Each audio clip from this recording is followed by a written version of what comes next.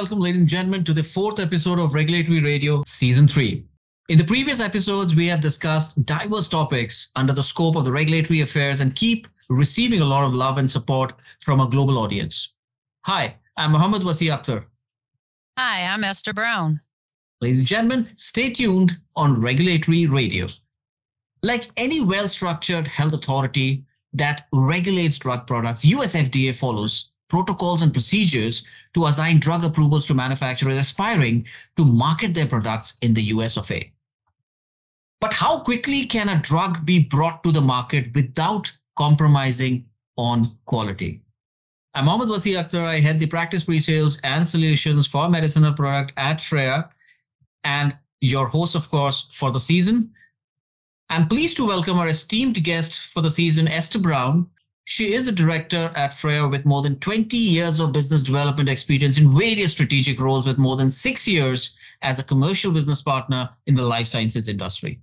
Esther is well positioned to leverage Freya's global regulatory solutions, services, and technology innovations towards achieving client goals and requirements at Freya. Welcome back, Esther. How are you doing today? Hi, Wasi. I'm doing great, thanks. So, Esther, we saw one of the fastest vaccine developments there ever was amidst COVID-19. Such fast-track development was backed by an emergency use authorization, EUA, and was brought into the market in a span of 8 months. Did we already have certain fast-paced approval pathways in place pre-pandemic? Well, Wasi, COVID-19 was a powerful alert for health authorities globally to better prepare for pandemics in the current era.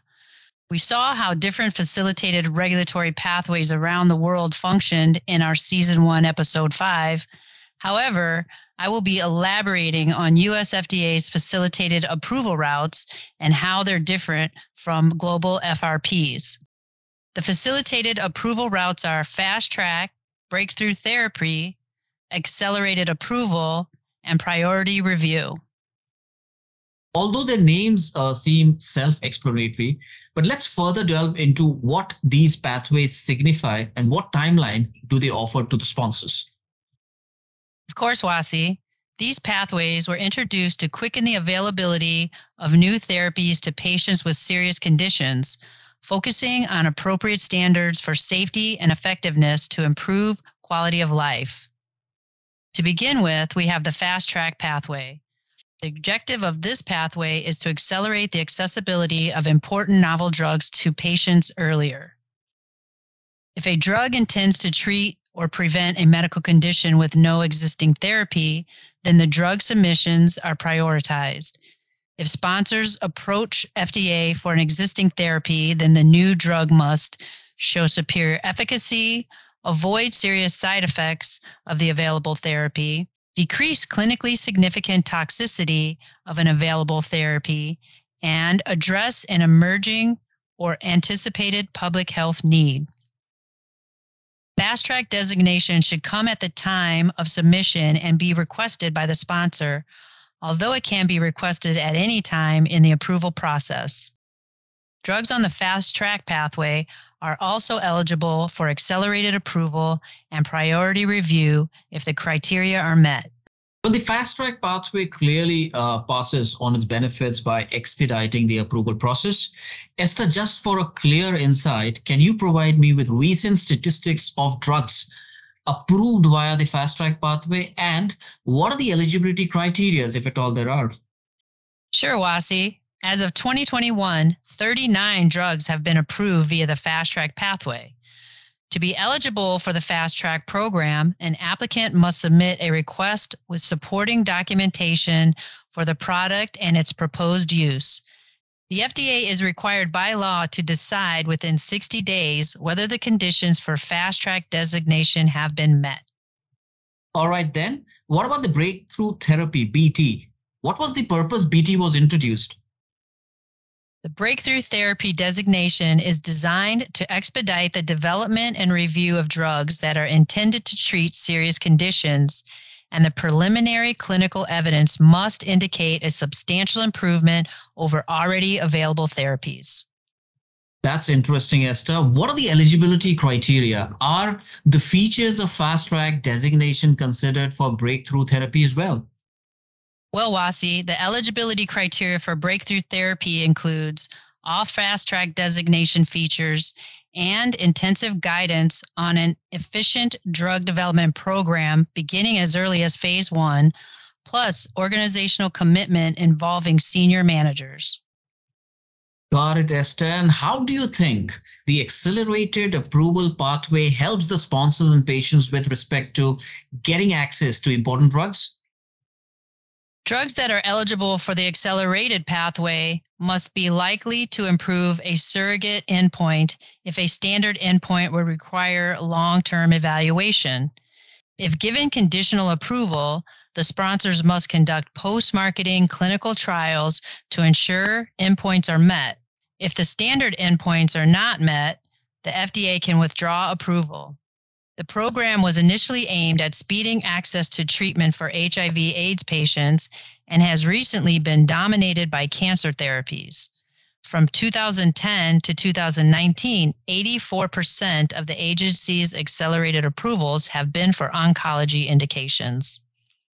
Well, that's an interesting figure. But to understand the standardization protocol, by how much percentage, does these pathway reduce the time to market period? Pathways allow the approval time to be reduced by approximately 40% from a mean of 8 years to 4.8 years. As far as I remember, in 2021, FDA accelerated approvals were under severe scrutiny. Is that true? And if yes, could you elaborate on why this scrutinization came into the picture?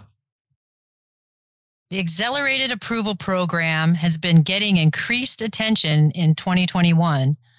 Both the Institute for Clinical Economic Review and the Code of Federal Regulations have outlined changes aimed at increasing transparency and consistency in the agency's expectations, particularly around surrogate endpoints.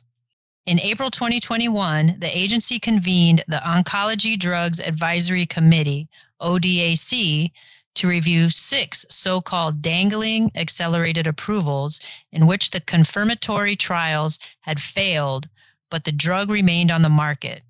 Of the 6 checkpoint inhibitor indications reviewed, ODAC recommended that 4 be maintained. That's really unfortunate for the patient population, of course. Hopefully, the guidelines will be revised to ensure the benefits of the pathway are passed without any discrepancies in the confirmatory study information, Esther. Agreed. I am hoping for the same, Wasi. Coming to the 4th FRP, priority review. Pathway, authorized in 1992 by the Prescription Drug User Fee Act, PDUFA, created the 2-tiered FDA drug review system, standard and priority. The priority pathway shortens application reviews from 10 months standard to 6 months priority. The FDA determines if a drug receives a standard or priority review, although sponsors may request a priority review. A priority review is granted if a new drug would result in significant improvement in safety and effectiveness compared to existing therapies. Is priority review a preferred pathway over the accelerated approval pathway, and which is more popular? Priority review is less complicated than accelerated approval. The request for priority review designation is not made until submission of the NDA BLA after clinical trials are completed. Hence, significant improvement in safety and/or effectiveness will have already been shown.